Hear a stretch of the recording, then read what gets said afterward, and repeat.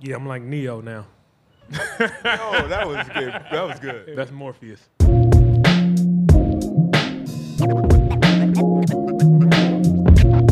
at this play on Giannis.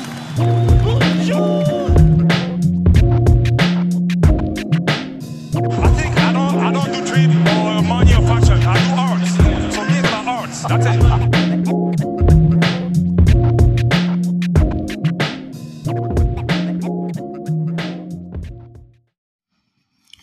What's going on, everyone? Jurassic Views, Ottawa's Raptors podcast. Monday morning. Gorgeous, sunny day. Just relaxing, really relaxing. I have the day off. My schedule has changed at work a number of times. I was reminded the last 2 weeks as my schedule was changing again. I was reminded how difficult podcasting can be, especially if you have a co-host, when you work a full-time job. It's tricky. I listen to a bunch of podcasts. I listen to the Hoops Collective, which is Brian Windhorst and friends. I listen to True Hoop, David Thorpe and Gerard. I listen to obviously the Raptors show with Will Liu, Blake Murphy, Alex Wong. I listen to Rapcast, which you guys have heard me talk about. Samson Folk, obviously, the main guy on there. But, they got Trey, who's brilliant. I love hearing Trey talk as well with Samson. But I listen to a lot of podcasts, even the Low Post. Some of the NBA guys are former players, JJ Redick, Draymond Green. You see the kind of commonality with all these guys. Every single last one of them. It's their job. It's their job to follow basketball, to watch basketball, to analyze basketball. It's literally their full-time job. Samson Folk said that he's so focused on analyzing, commentating, watching, creating content about the NBA, about basketball, that he doesn't really talk much about it in his personal life. And I totally get that. If you've put 40, 50, 60 hours into something during a week, I can totally understand why you wouldn't want to talk about that thing very often. Especially if your job is a lot of talking as well, like podcasting is. But yeah, it just reminded me, like, holy crap, there's probably, 99% of the podcasts I listen to about basketball are done by paid professionals or just paid amateurs who are working to a professional place. And so for me, as a guy who's now found himself into a full-time job during the pandemic, I was not. I was a full-time dad, which is a whole job unto itself. But outside the house paid work, like now I'm trying to juggle the podcast. I don't have my co-host the same way because, again, they're working full-time jobs and they've got other stresses and things that are hurdles in their life and time zones between Zaya and I now. I get why it's tough to do a podcast as, an amateur, as a volunteer, as a hobby. I get it. And it's funny to listen to some of the guys who were doing other things and how hard it was, and now they're back doing podcasts. Anyways, this is a long rant that you probably are all shaking your head at. So I realized how difficult it was and just how obsessed I am about the Raptors. That said, last week I didn't get to record probably twice when I usually would, because either I was working or we were hosting family on the weekend. And so, you had a Bucks game be played. You had a Celtics game which I always want to comment on for one reason or another. And then you had a Pistons game, which I'll get to in a second. And I didn't get to do my regular kind of responses on those games. And it's just different. And it's a good reminder of how many podcasters, 80 to 95% of podcasters within the NBA basketball world are professionals. And they're either working part-time or full-time in that field. And it's, it's a good reminder. We had full-time paid professional NBA basketball players playing games. The Toronto Raptors, as I said, were playing 3 times in the last 5 nights, Wednesday through Sunday, 3 games against the Bucks, Celtics, and Pistons. I won't comment too much on the Bucks game. This was a really crappy one from us. We did not have OG Anunoby or Gary Trent Jr., which was too bad. Still without Christian Koloko. The Bucks were without Giannis Antetokounmpo, and boy, oh boy, Damian Lillard came to play as the high-level, all-star, all-NBA offensive player that he is. If he has, 25 more games like this, he probably will be on that all-NBA list. When you score 37 points, when you get to the line 16 times, when you have 14 assists to go with your 37 points, that is all NBA stuff. The Bucks are looking much better than they did in the first 10 games of the season. And we got obliterated in this one. And, I've heard a lot of post games talk about how Giannis wasn't there and we should take an advantage of it. Gary and OG are kind of the,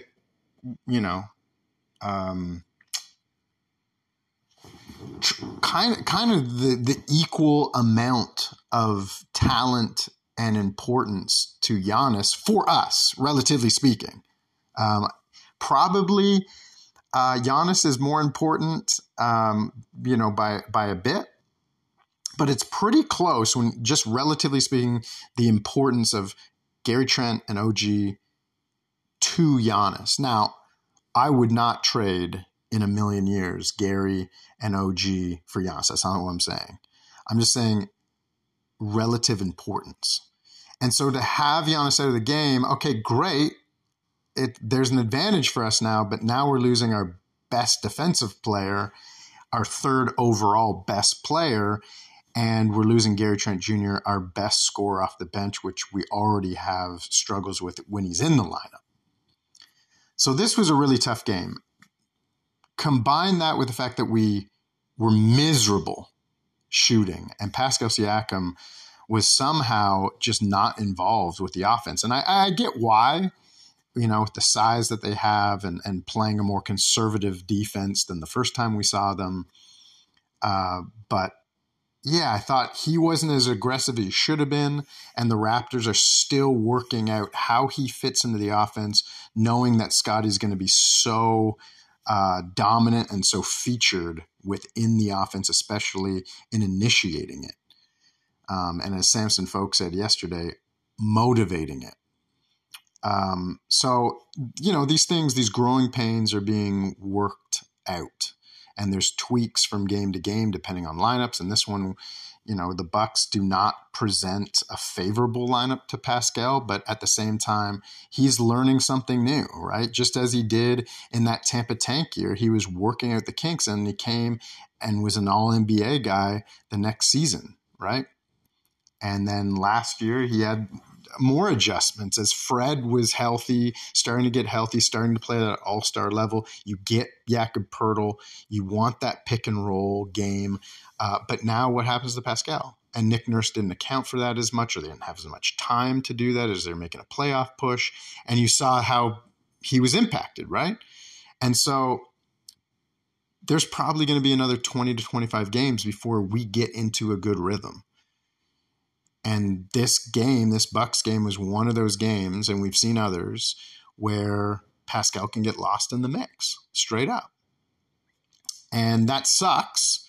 But when Dame's playing at an all-NBA level and the Raptors shooting was brutal and you're not getting help and OG and Gary are the lineup, you expect that we're going to lose and lose badly. We did get this game from 90 to 60, a 30-point difference. We got it interesting to about 12,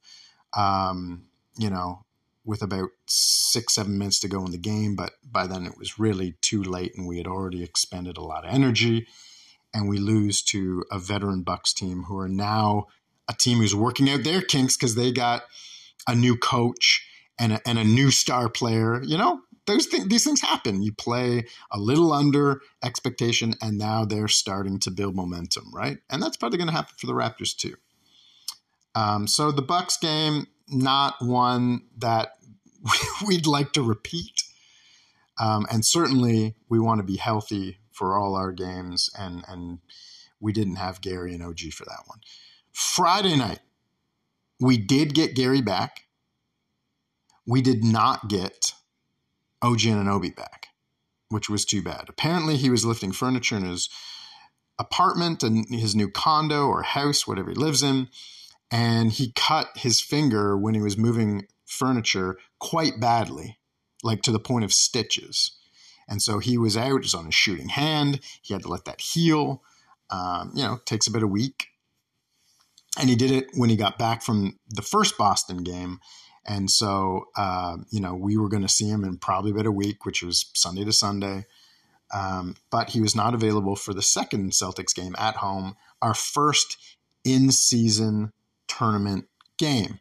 Really important. You beat Boston. You have a real chance to be the number one team in the group. So that's important. We did not have Otto Porter Jr. back. And this would have been one of those games that you would have liked to have Otto Porter Jr. back. A vet who's playing solid. The numbers don't,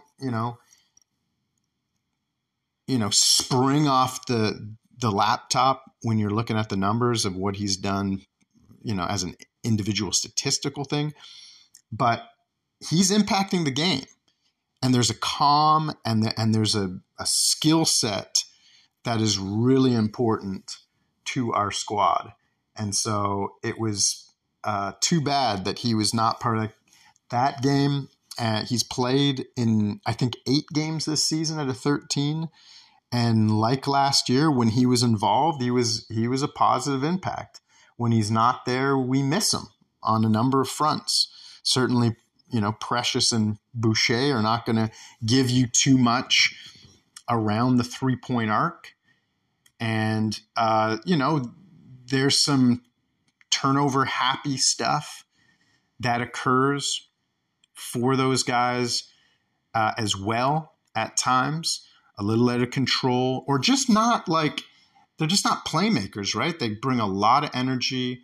They can bring you pick and pop type game, but what they do best is give you length around the perimeter, give you some rim protection against smaller guys, and give you tons of offensive rebounding and pretty good cuts to the hole.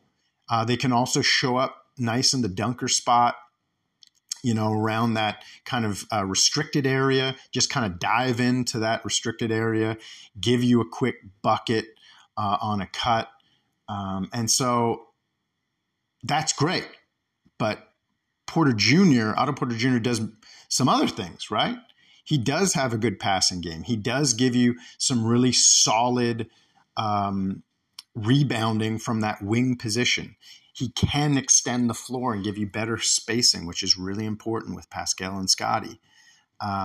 So he not being there hurt us, especially against the Celtics team, especially as the game got close down the stretch. The Raptors came out solid, 32-26 in the first quarter. They were shooting the ball pretty well. You felt pretty confident, and then Pascal got into some foul trouble. That messed up some lineups. And again, you're already without OG and Otto. And so who comes in? What has to happen for that bench to be successful?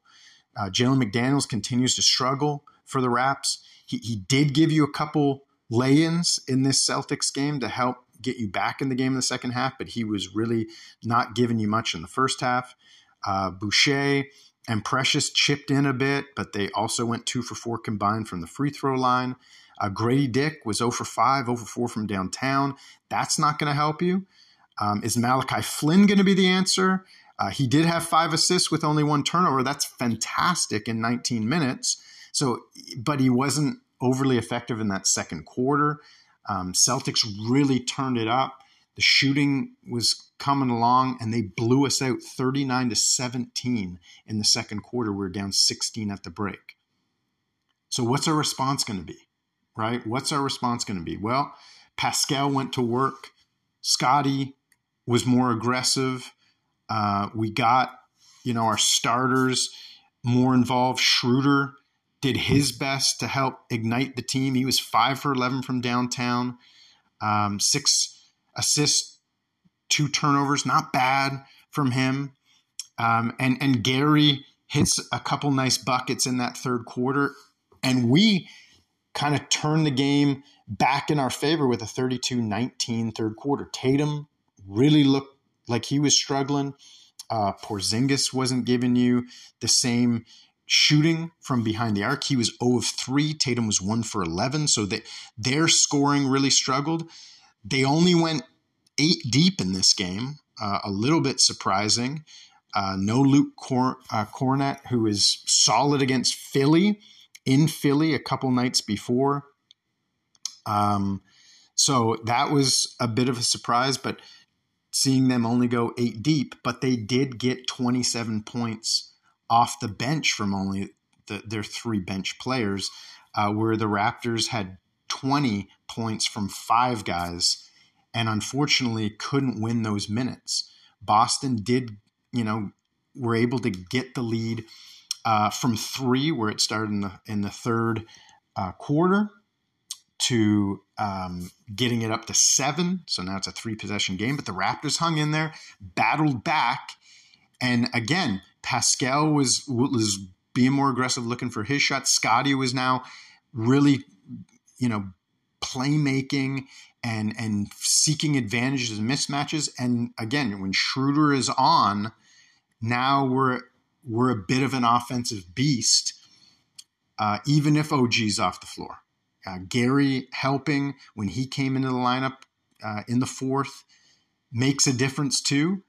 But you have to be almost perfect in your execution against such a great defense and such a good fourth quarter team during the regular season, right? And the Raptors were able to get the lead halfway through the fourth quarter. Jaylen Brown got him up 4, got the Celtics up 4 with 5:40 to go. But the Raptors hung in there, played tough. Jakob went to the line. Precious went to the line. Unfortunately, they split a pair. 4 minutes to go. Game's tied. Schroeder makes a tough jumper to get up 2, 3:48. Jaylen was responding. The next possession, then Siakam comes down and gets a nice bucket as well, a mid-range over Tatum to get up 101-99 with 3 minutes to go. And it was interesting to see us play in the half court in a tight game, even though OG wasn't there. Gary was solid enough and Schroeder was having a good game. It was interesting now to see the difference between what the Raptors did against the Celtics versus the Bucks just 2 nights before. Yes, you had Gary where you didn't have him against the Bucks. Yes, we were shooting the ball better as a starting group. But Pascal was starting to be more assertive. Scotty recognized that, and they were hunting matchups, which you could have done against the Bucks, to be quite honest. Like Chris Middleton cannot guard Pascal Siakam. That is a bad matchup. That is like a high school player trying to go up against a grown-ass NBA man. you had Dame. You could have put in the weight room against Siakam, and Siakam's going to eat in that situation, right? So they didn't do that as well in that Bucks game. Of course, they were trying to catch up because they got obliterated in the first three quarters. But in a tight game against a team who's very good defensively, you can still find matchups that favor Siakam. Don't get him in a situation where he's against Al Horford in the post. Don't get him on the wing against Porzingis, who's long and who can track bigger wings like Siakam. Put him against these smaller guys like Brown. Even Holiday was really strong and really smart defensively. He still is down 4 inches to Pascal, and Pascal's quick, nimble. It's got that elusive spin move in the post. And that's what they did. And they were feeding Pascal, and Pascal was growing in confidence as the game went on. The struggles for the Celtics offense continued. Drew Holiday missed a bucket. Derek White missed a bucket. Porzingis tied the game with 1:30 because the Raptors went to Schroeder once and Siakam once, who just missed a great jumper from about 10 feet out against Jaylen Brown, which would have been huge. Porzingis, after tying the game, Schroeder gets to the cup and looks like he's going to get the lead, just misses the layup, but there's Jakob Poeltl to put it back. So 1:19 to go, you're up 2 points. You've done a great job defending. Jason Tatum's having an off night. You've done a great job setting up your offense, looking for those mismatches. Can you get that extra something to get you the win? Well, unfortunately, after Porzingis scores to tie the game at 103, Schroeder comes up short on a floating miss. They don't have Scottie in the game. They probably could have called a timeout with a minute to go after Porzingis scores so you can get Scottie in the game. He was on the sidelines waiting to check in for almost 2 minutes, I believe, until he finally got in. Actually, it was almost 3 minutes, which was crazy. Usually NBA games have so many fouls in this. That wasn't the case. Both teams were shooting. Both teams were, letting the flow of the game happen. Boston was happy with who they had in, and there was no fouls, no timeouts after the 4-minute mark. And there was Scottie at 3:30 trying to check in, and he didn't get into the ball game until 26 seconds to go. And that sucks. Again, 103, a minute to go. That's where you should have subbed Scottie. Dennis Schroeder, as I said, misses the floater. Tatum the rebound. They're able to move the ball around well. And this is where the depth of scoring and spacing for Boston is crazy. Porzingis, Horford, Tatum, Brown, and White can all hit threes over 35%. And a lot of them can get it to 40%. We've seen what Al Horford can do in tight games. And who was it but Derek White, who drilled a couple big ones late fourth against Philly.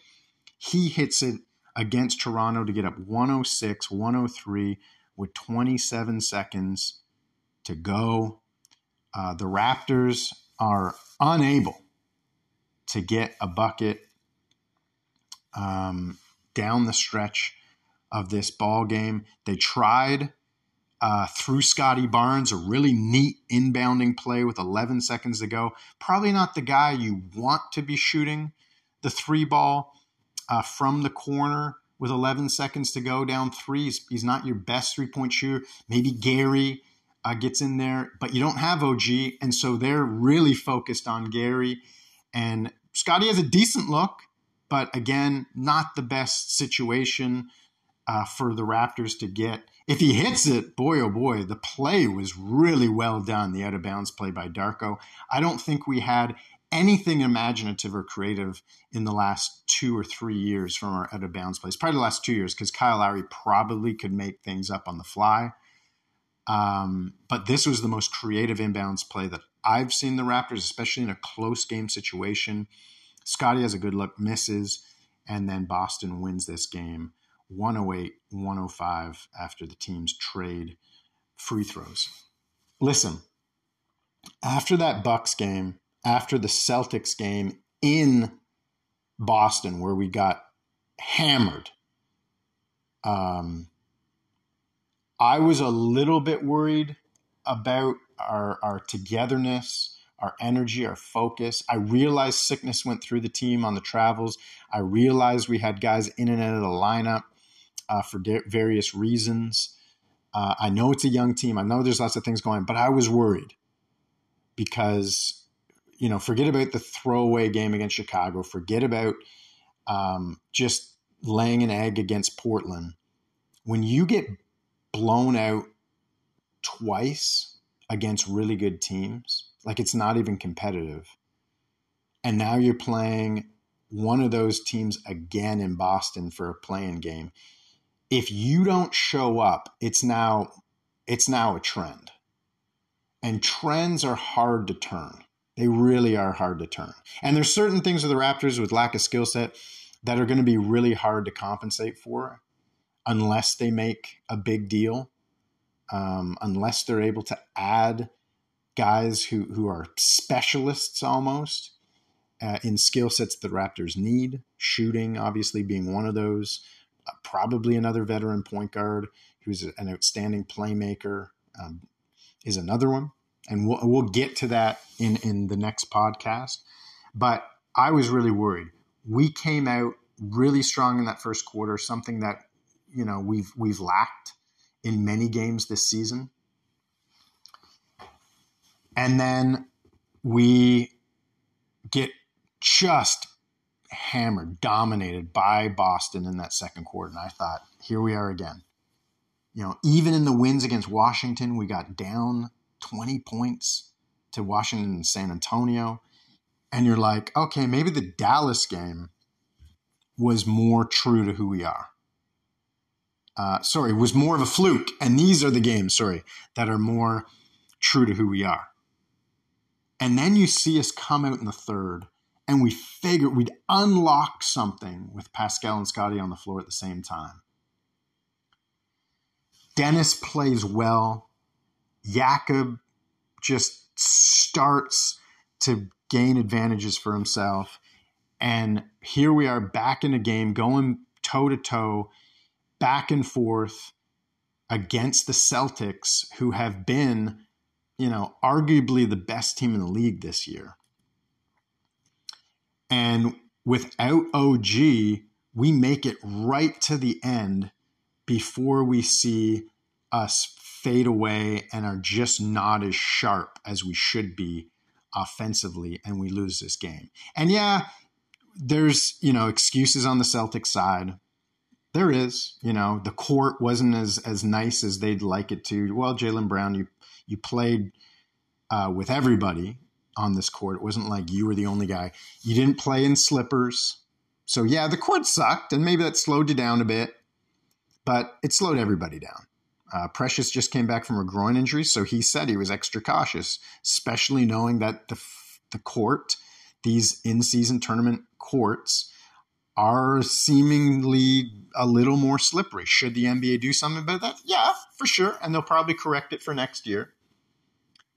But everyone was dealing with the same thing, and maybe you just hit a slippery spot. But there's excuses, right? Tatum had a horrible game. We can focus on how bad Tatum was. But the Raptors did a bunch of good things. 6 assists, 1 turnover, Scottie. Excellent, even though he shot the ball poorly. Pascal Siakam, another game where his field goal percentage is high, well over 50%. Yes, he missed another 3, which was his, I believe, 17th consecutive missed 3. But he was 11 to 16 from the field. That's really good stuff. That's like 65% from the field. Jakob Poeltl, 5 for 5, 8 rebounds and 4 assists. Dennis Schroeder, 5 for 11 from downtown. That's a good sign. Gary Trent Jr. chips in, 3 for 5 from downtown, 3 for 4 from the line, a plus 14 on the game. The starting lineup was all in the plus except for Scotty because that bench group was not great. And they had to play McDaniels, and they didn't have Otto Porter. And Gary Trent was in the starting lineup instead of the bench because OG was injured, right? So Scotty had a lot that he was carrying. And we still were in this game. We were figuring out some, new things, unlocking some offensive sets. So this was a really positive game. A really positive game. You still wonder if there's a trend, if this team's just not good enough to be in the playoff hunt, that hunt for the 6th seed or higher. Are they as good as the Knicks? Are they as good as the Cavs? Those are all big questions. But the Raptors really hung in there against a good team, really defended well, really made the Celtics uncomfortable through Siakam with his size hunting matchups, and then Schroeder's speed. Because as good as Boston is defensively, they don't have a guy as quick as Dennis Schroeder, right? What makes Drew Holiday and Derek White so good is they can cover bigger guys, not necessarily smaller guys. Even though they did a good job against Maxey on the game against Philly on the Wednesday, Dennis Schroeder presents some difficulties with his speed. And he was good, right? When he's hitting shots from downtown 5 for 11, that also makes a big difference. So you could see some real positives from this game. And even though we lost, there's some good things to take. Okay, what are we going to do against Detroit? And this is the last thing I'll talk about this game. And I'm going to record another episode, kind of big picture look on the Raptors, 13 games in the season, and the league, some league musings as well, looking at teams, looking at players in the league. But for now, I'll hold those bigger picture thoughts till the next episode. I'll probably release it tomorrow on Tuesday. It could come out Wednesday. We'll see. But that will come because Zai and I used to do, like every month we do a league musings, take a step back, especially in that Tampa Tank year, and say, okay, what else is going on? Who's doing really well? Who can we think about trading for? Who are some teams that are really exciting to watch? Again, we always have that league pass team. And who are looking like some real contenders? Are they living up to the hype? So I'm going to do that, just like Zaya and I have done, Courtney and I have done at times in the last 3 seasons. I'm going to do that for this one. And then hopefully also have a halftime episode with Tom. I've been itching for him to get back after we did that halftime pod on game 1 against the Timberwolves. And we'll get to all that. But the Pistons. We've got to talk about the Pistons. So here's a team that's really interesting. Dwayne Casey, Nick Nurse, we know the feud that happened there. Pistons, I think, won 10 or 11 straight games against Nick Nurse and the Raptors. As there was an ongoing joke, this was Dwayne Casey's championship. He always got up for the games, especially the 2019 season when we won the chip, 2020 season, when we were excellent before the bubble happened, before the pandemic happened. And then we got to that next season, Tampa Tank year, and there was all kinds of concerns. But we got swept 3 straight seasons. And what's interesting about that is, yes, it was during Casey's championship, but it's the first time in NBA history that not only did a team sweep another team in the same conference 3 straight years, but the Raptors the year before, the 2018 season when DeMar was there, we swept the Pistons 3 games in a row, interestingly enough, when Dwayne Casey was our coach.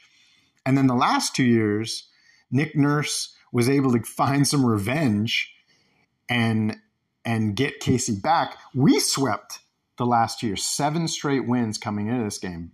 Nick Nurse not part of this team anymore.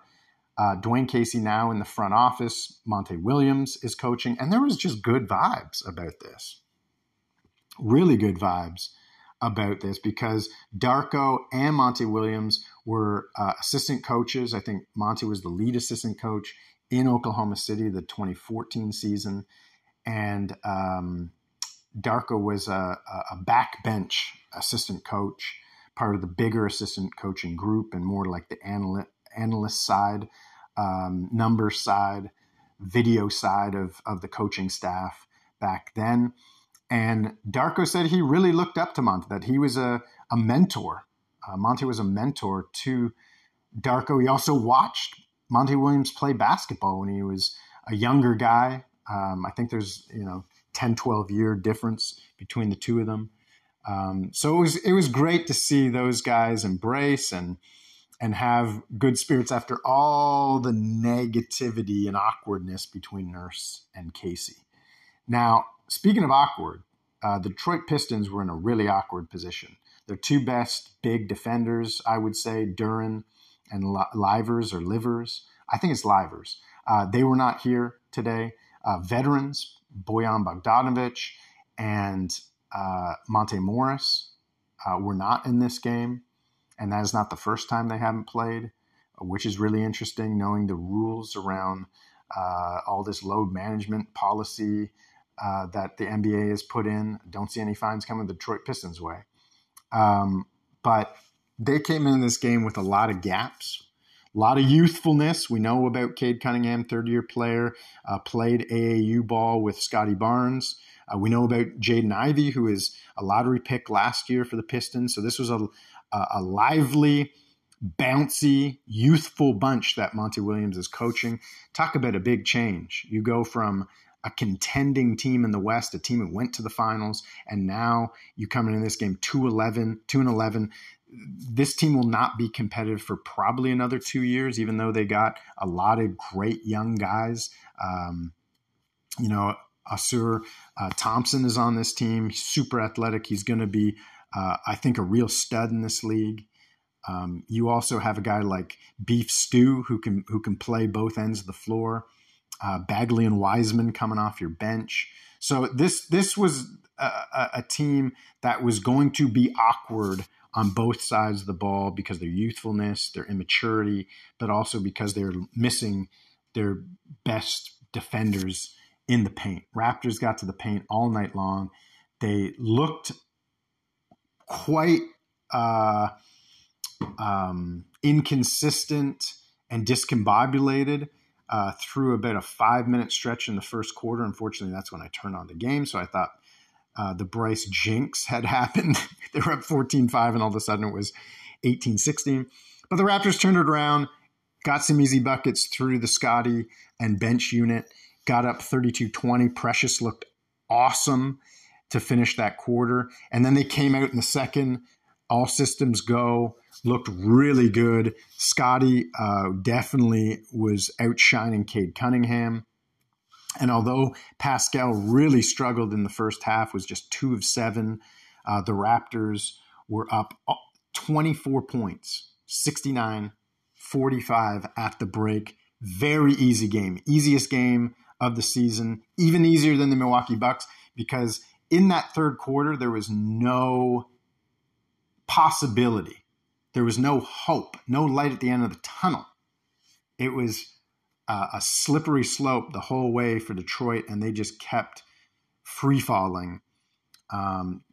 It was a slippery court for Boston, apparently for Jaylen Brown on the Friday, and this we just slimed them on this the Pistons in this game, and they had no traction.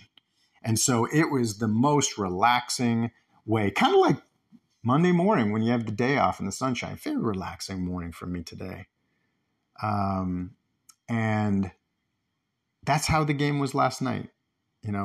Just like a Sunday drive, Old couple after church, having just gone out for chicken, Swiss chalet kind of meal. That, in the old 1980 Cadillac, that's what it felt like last night. Just going through the third and fourth quarter against the Pistons. We ended up winning this game 142-113. We set a franchise record with 44 assists, and that was great. We needed an easy one. We have played the top 3 teams in the East, Boston, Milwaukee, and Philadelphia, 6 times, 2 each. Milwaukee, we've played both at home. That was the only time we got a win against the top six. So we needed an easy game. We've played some poor teams like San Antonio, Portland, and Washington, and have made it really difficult on ourselves. Probably our worst game of the season, overall start to finish, was that Portland game. We just didn't have it. And then we had to come back against San Antonio and Washington because we played so bad in the first quarter of both of those games. So this was nice just to, cruise against the Pistons. Literally, they didn't have a motor from the Motor City. That was stolen very early by us. And we look really good. Pascal in the third quarter, if there were any questions about, is he trending in the wrong direction? Is he just not himself? After going 2 for 7 from the field, he turned that around and went 8 for 11. Also hit his first three after 17 straight misses, 18 straight misses with the miss earlier in the game from downtown. He buried a three in the third quarter. That helped. He finished with a plus 23 and 23 points, 7 rebounds, 6 assists. Seems like Pascal from the last 2 years. Scotty Barnes was a plus 37, 9 assists, 7 rebounds. So that was good. And the bench chipped in. Gary looked good again, although his three-point shooting wasn't as solid as you'd like it to be, 2 of 7. He got to the line a couple times. He made that mid-range happen. He got an and one. These are the couple and ones. So this was a really good bench game as well. Outside of, the garbage minutes of McDaniels, Harper Jr., Grady Dick, we got 44 points from Boucher, Achua, and Trent Jr. So 44 points from those 3 guys and 44 assists. I mean, that's a recipe for a cruise victory, and that's what we did. And that was last week's games. We've got 3 really big games, in my opinion. 3 kind of litmus test games that we would love to win all 3. 2 of them are in-season tournament games. I believe they're all road games. I'll double check this. We play Orlando, who has started the season quite well. We then play on a back-to-back, which sucks. I think it's our 3rd back-to-back already, which is just bizarre to me. Why you play 3 back-to-backs in the first month of the season. But that's beside the point. We've talked a lot about back-to-backs and how I hate them on the pod. But yeah, we play Orlando in Orlando, Indiana in Indiana on the back-to-back, as I said. And then we come back home against Chicago, which is nice, before going on the road to Cleveland and Brooklyn. And that Brooklyn game, like the Orlando and Chicago game this week, is going to be our in-season tournament games that will complete our group play. So here's the thing. If we can just focus on the play-in games, if we just did that, I'm not saying we're going to do that and just throw away the Cleveland and Indiana games, but if we just focus on these in-season tournament games, and we go 3-0 in those times, the only losses to Boston, and we can get some good wins, like a couple double-digit wins out of those 3 games, we put ourselves in a good place to be that wild card team. Remember, there's 6 groups, 5 teams for each group, 30 teams total. You want to win your group, and that would put you automatically in the quarterfinals. But if you're not, there's 2 teams out of the rest of the teams in the field who get to the quarterfinals, and that's based on record. That's based on point differential. So if the Raptors can win the 3 in-season tournament games, that would be huge. But to be honest, the next 5 games, Orlando, Indiana, Chicago, Cleveland, Brooklyn, they're all against Eastern Conference teams. They're all against teams who are fighting for that 6 seed. Some would say fighting for the 5 seed. And if we can win all 5 games, I think that would set the course for our season in a really powerful way, especially after you played so well without OG, without Otto Porter Jr. against Boston, especially when Pascal now in the last 7, 8, 9 games has really come on. The Boston game, the Detroit game, the game against Washington, Dallas, really, really good stuff from him. So that's great. We will see. We will see. Gary's on the move up, right? Trending in the right direction. But if you could get 4 or 5 wins in the next 5, that would be awesome. If you can get to 3-1 in the plan, that's a real positive thing. So fingers crossed. But that's what's next for us. And 4 of the next 5 games are on the road. So that will not be easy. And then after that, we get a back-to-back, our 4th back-to-back. Just insane to me. Our 4th back-to-back where we play Phoenix at home. And then there's a little break for the in-season tournament games for the semifinals and finals, which I think is really cool, actually. You get an early break. I hate the back-to-backs, but you get an early break because the league wants to focus on those semifinals and finals games. And our last game before that little break and our first game back from the break are against New York. So again, this whole section here, we have 7 out of 8 games against teams who are right fighting with us for that 5-6 seed to make the playoffs. If we can do really well now, again, it will set the course for the rest of the season. It will indicate that we are that good and only getting better. So I'm excited. And even after that, I should be waiting for this to do this in the next episode. And maybe I will repeat this, but Atlanta, Charlotte, like this is after playing the top 3 teams in the East 6 times in the first 13 games, despite playing in the first 5 weeks of the season, 5.5 weeks of the season, playing 4 backs-to-backs. We are going to get out of that really difficult stretch, and now we can do some serious damage. So this is the time. If you ever wanted to watch the Toronto Raptors, this is the time. And if we do well, stay tuned, y'all. Stay tuned. All right, I'm going to hold it there. I got another recording I got to do, League Musings, bigger picture for the Raps to kind of set the stage after 13 games. I know it's early, but we're going to do it. And mad love to y'all. This is my day off, so I got to take advantage by doing multiple recordings. But hope you enjoyed the easy game, that Sunday morning cruise in the sunshine against the Pistons. Hope you enjoyed how well we played against the Celtics. We got everybody healthy now. We're going to get Otto back for that Orlando game. This is a huge time. Hope you're cheering them on. Peace.